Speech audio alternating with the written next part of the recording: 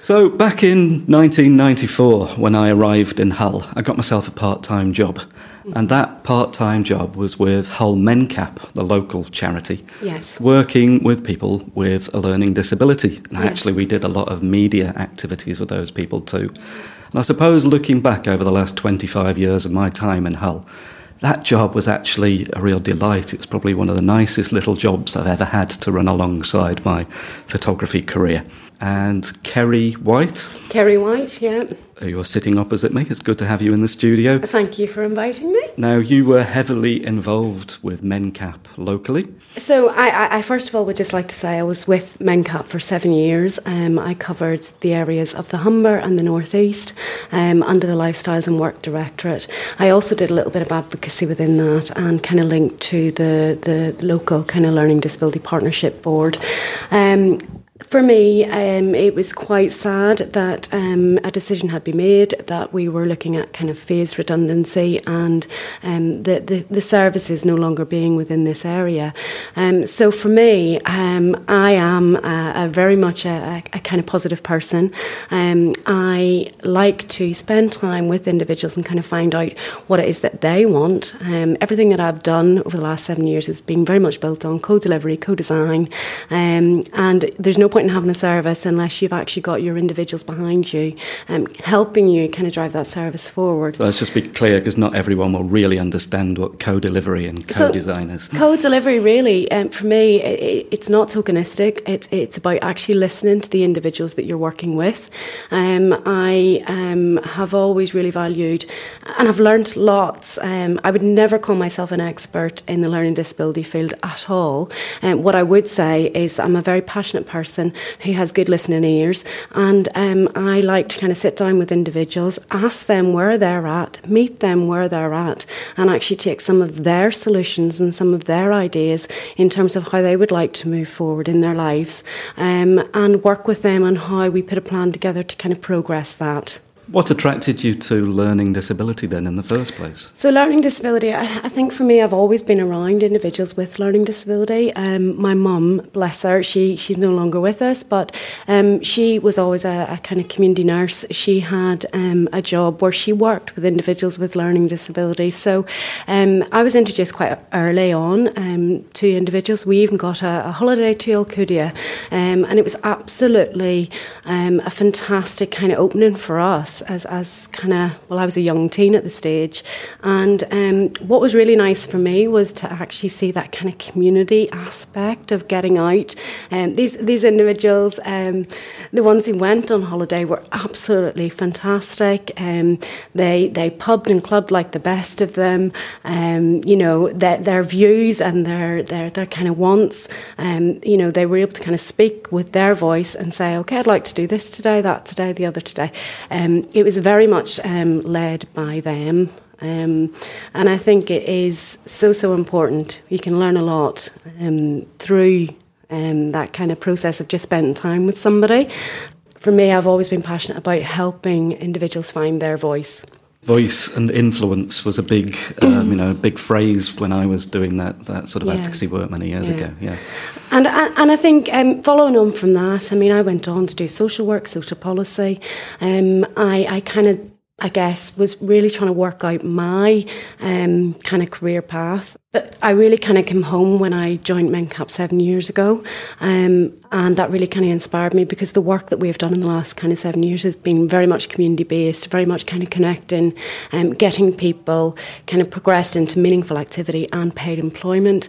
And for me, that was truer integration, truer inclusion. But there's a lot of young people who really are seeking to kind of move and transition into paid employment. I think the way that we do employer engagement has to be relooked at. None of this cold calling gives a job type approach needs to happen. We need to look at different ways of a truer integration. And I think the best way to go about that is to make our guys present and in the community, and not making that too stifled and too set up, but doing elements of kind of matching, but more natural opportunities. So you now have in mind a particular project and a particular project name that you've Yes, got? okay. I.C.E. Ability. I.C.E. What does I.C.E. stand for? Okay, so when we kind of heard that MenCap would be no more, I'm not one to rest on my laurels. I thought, okay, we need to move quick here. We need to look at how we remain present and visible within the locality, because that is very much what I felt in the discussions that I've had with the people that we supported that they want. Spoke with parents, spoke with partners, and we have now come up with a bit of a new name that will drive us forward. So we are hoping to set up I.C.E. Ability, which will be a charity and have charity status. I'll be honest, this is all very new to me, but I'm willing to give it a good go. And I certainly want to say I've tried, because I can see the need and the demand in the area. I.C.E, again, it's a pretty cool name. Everybody keeps telling me it's a cool name. I do like a good acronym. It is. And I.C.E, what does I.C.E stand for? Well, for me, it's involve, collaborate and empower. And the three streams of support that we hope to deliver on will be employment, advocacy and that kind of social inclusion. I.C.E Ability, it's a cool name. The guys really love the name. They've been involved in the name, in the logo. I'm imagining a rap. Actually. Yeah. Oh no. There's also been a little bit of a kind of rap moment. Yo VIP, and anybody who's met me, and certainly anybody who will have come into touch with kind of services that have been provided before. Hopefully, and I would like to think, and I'm quite proud to say this, they will have felt like a VIP, because that's how we do want people to feel, whether that be a learner, a parent, a partner, and that is some of the feedback that we've got. Yous are cool, yous listen, VIP, collaborate and listen. I.C.E Ability. Dun, dun, dun, dun, dun, dun, dun. So what is the day-to-day or week-to-week going to look like, going to feel like for the young people and others that you're going to be supporting? Are there any particular sectors that you're going to be trying to help young people to access? Yes. So for me, a big part of this kind of setup is to kind of roll on and ensure that we don't lose track from the good work that has been built so far. Now, the work that we've really kind of focused on and kind of channeled has been around, closing the gap, really, for the number of young people actually moving into paid and sustainable work. I think we need to increase the numbers moving into work, but we also need to look at that kind of journey to the workplace. Again, I think employer engagement, the way we do employer engagement needs to change.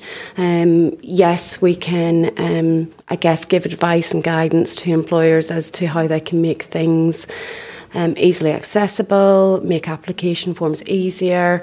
And that's actually true for any young person applying for a job, isn't it? Not just those with learning disability. I think any kind of reasonable adjustment or anything that you would put in to assist those who may have perhaps some differences in their learning abilities, I think is helpful to all. I, as an individual, find it really, really helpful when something's in kind of pictorial form. Easy read, my goodness. Have you ever tried to read a big policy document? Sometimes skip that and go straight to the easy read and you get all the information you need. And there was a software package back when I was working for MenCap, and I then did some freelance work with a centre called the Open Learning Centre, which met at our Witham building back then. And we used a package called Widgets. We referred to it as Widgets. I'm not sure that was the official name. Widgets still exist, and I think, certainly in a lot of the kind of schools, they will look, certainly for children with disabilities, they'll look to use the Macatons, the widgets, kind of everything kind of pictorial. But I think for me, part of the work that we will do will not just be work with the young people, but work with the young people to actually educate some of the employers, bust some of the myths, and actually have some more relaxed conversations with employers, because I think employers are absolutely petrified sometimes. They're like, what does this mean for us? Oh, disability law. And that's where they kind of take a step back. Whereas I say, it isn't about giz a job and, we want 12 placements in your establishment for the next 12 months or 12 years.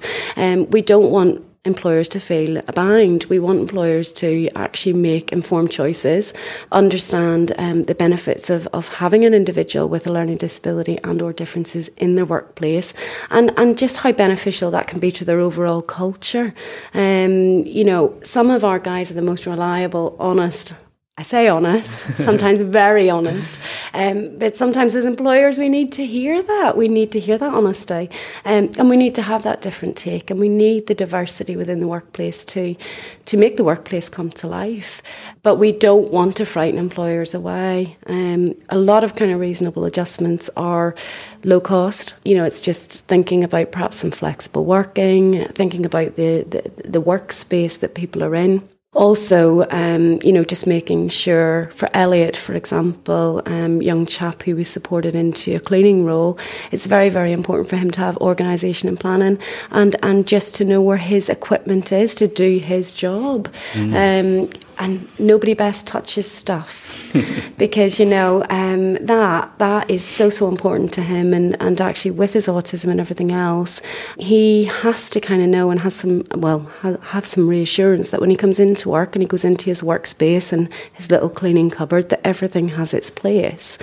In addition to that, I guess it would be also the mentorship, which we should be providing to every new member of a team or anything, whether that's a person with a learning disability or not.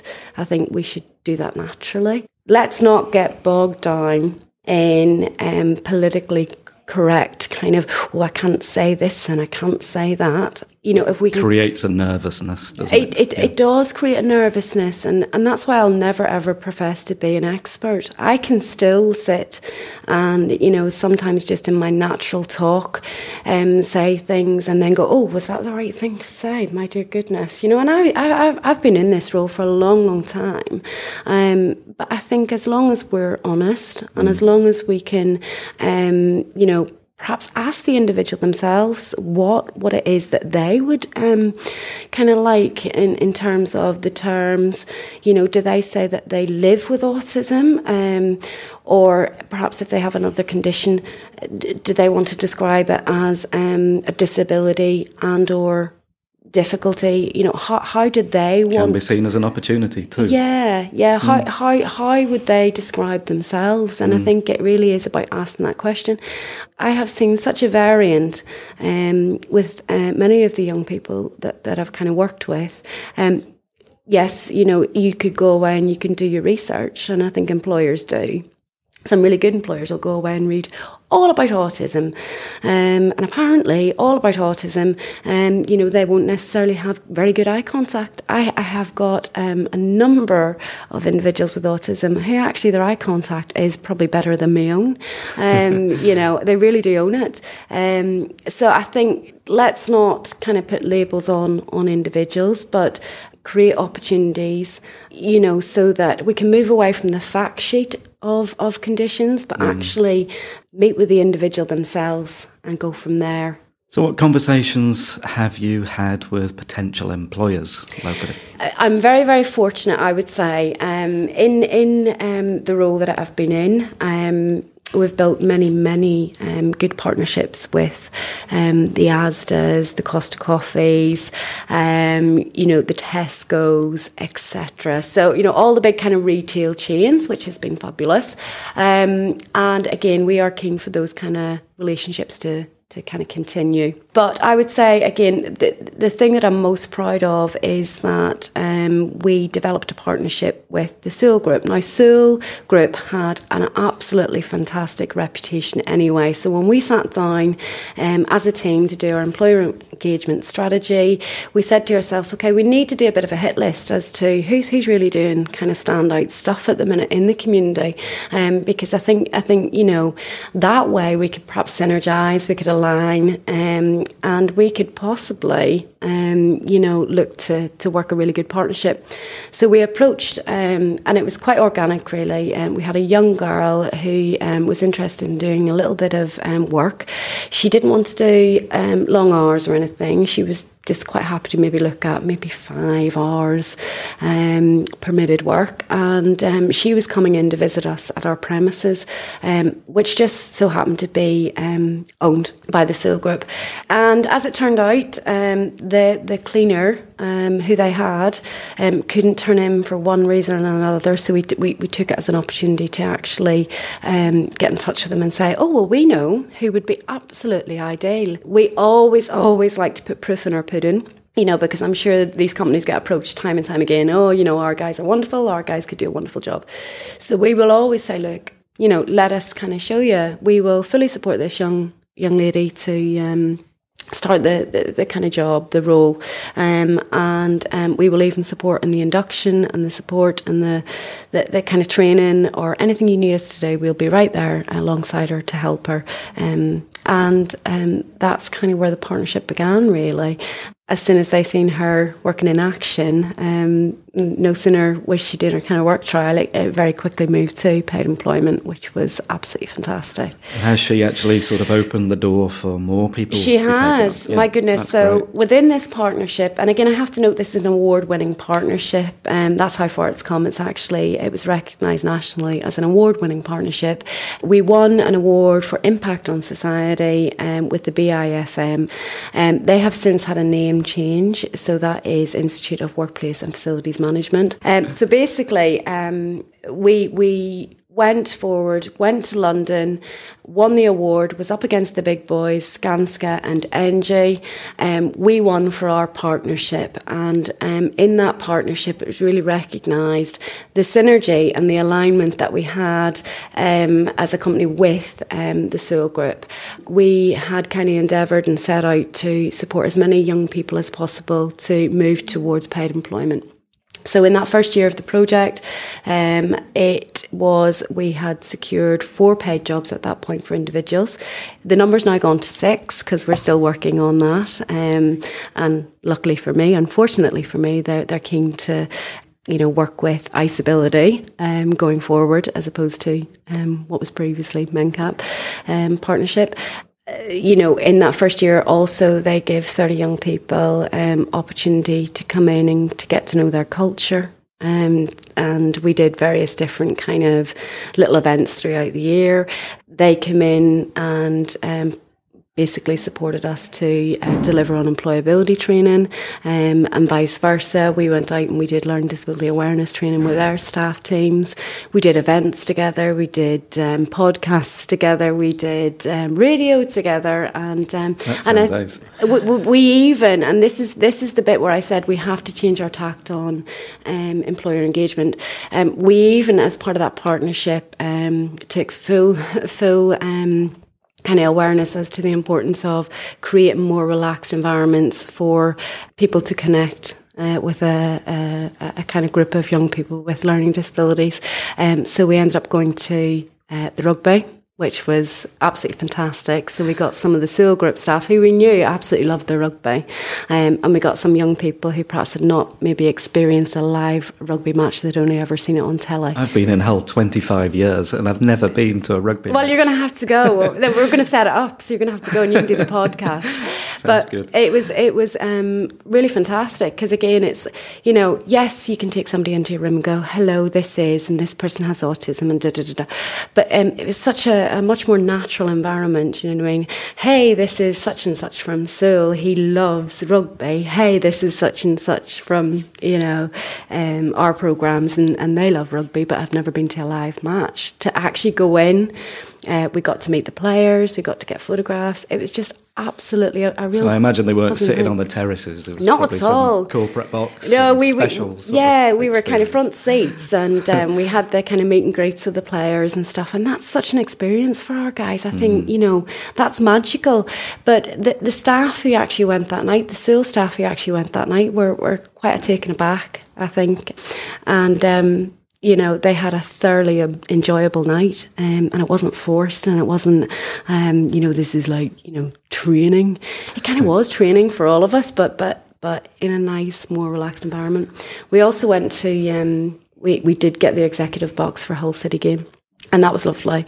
And we actually took for all those young people who were involved in the partnership that got us the award win, we took them along, and we also took Elliot's mum and dad, because Elliot's mum joined us to go and pick up the award in London, so she came to the fancy do, and Elliot got an opportunity to get his tux on, but his dad didn't get an opportunity to kind of celebrate with us, so to make it up to him as an avid Hull City player, we got him the executive box. So I think that was more than a way to make other up. than that little bit of family work, which is absolutely lovely, is I.C.E going to be working with families of people with learning disability as much?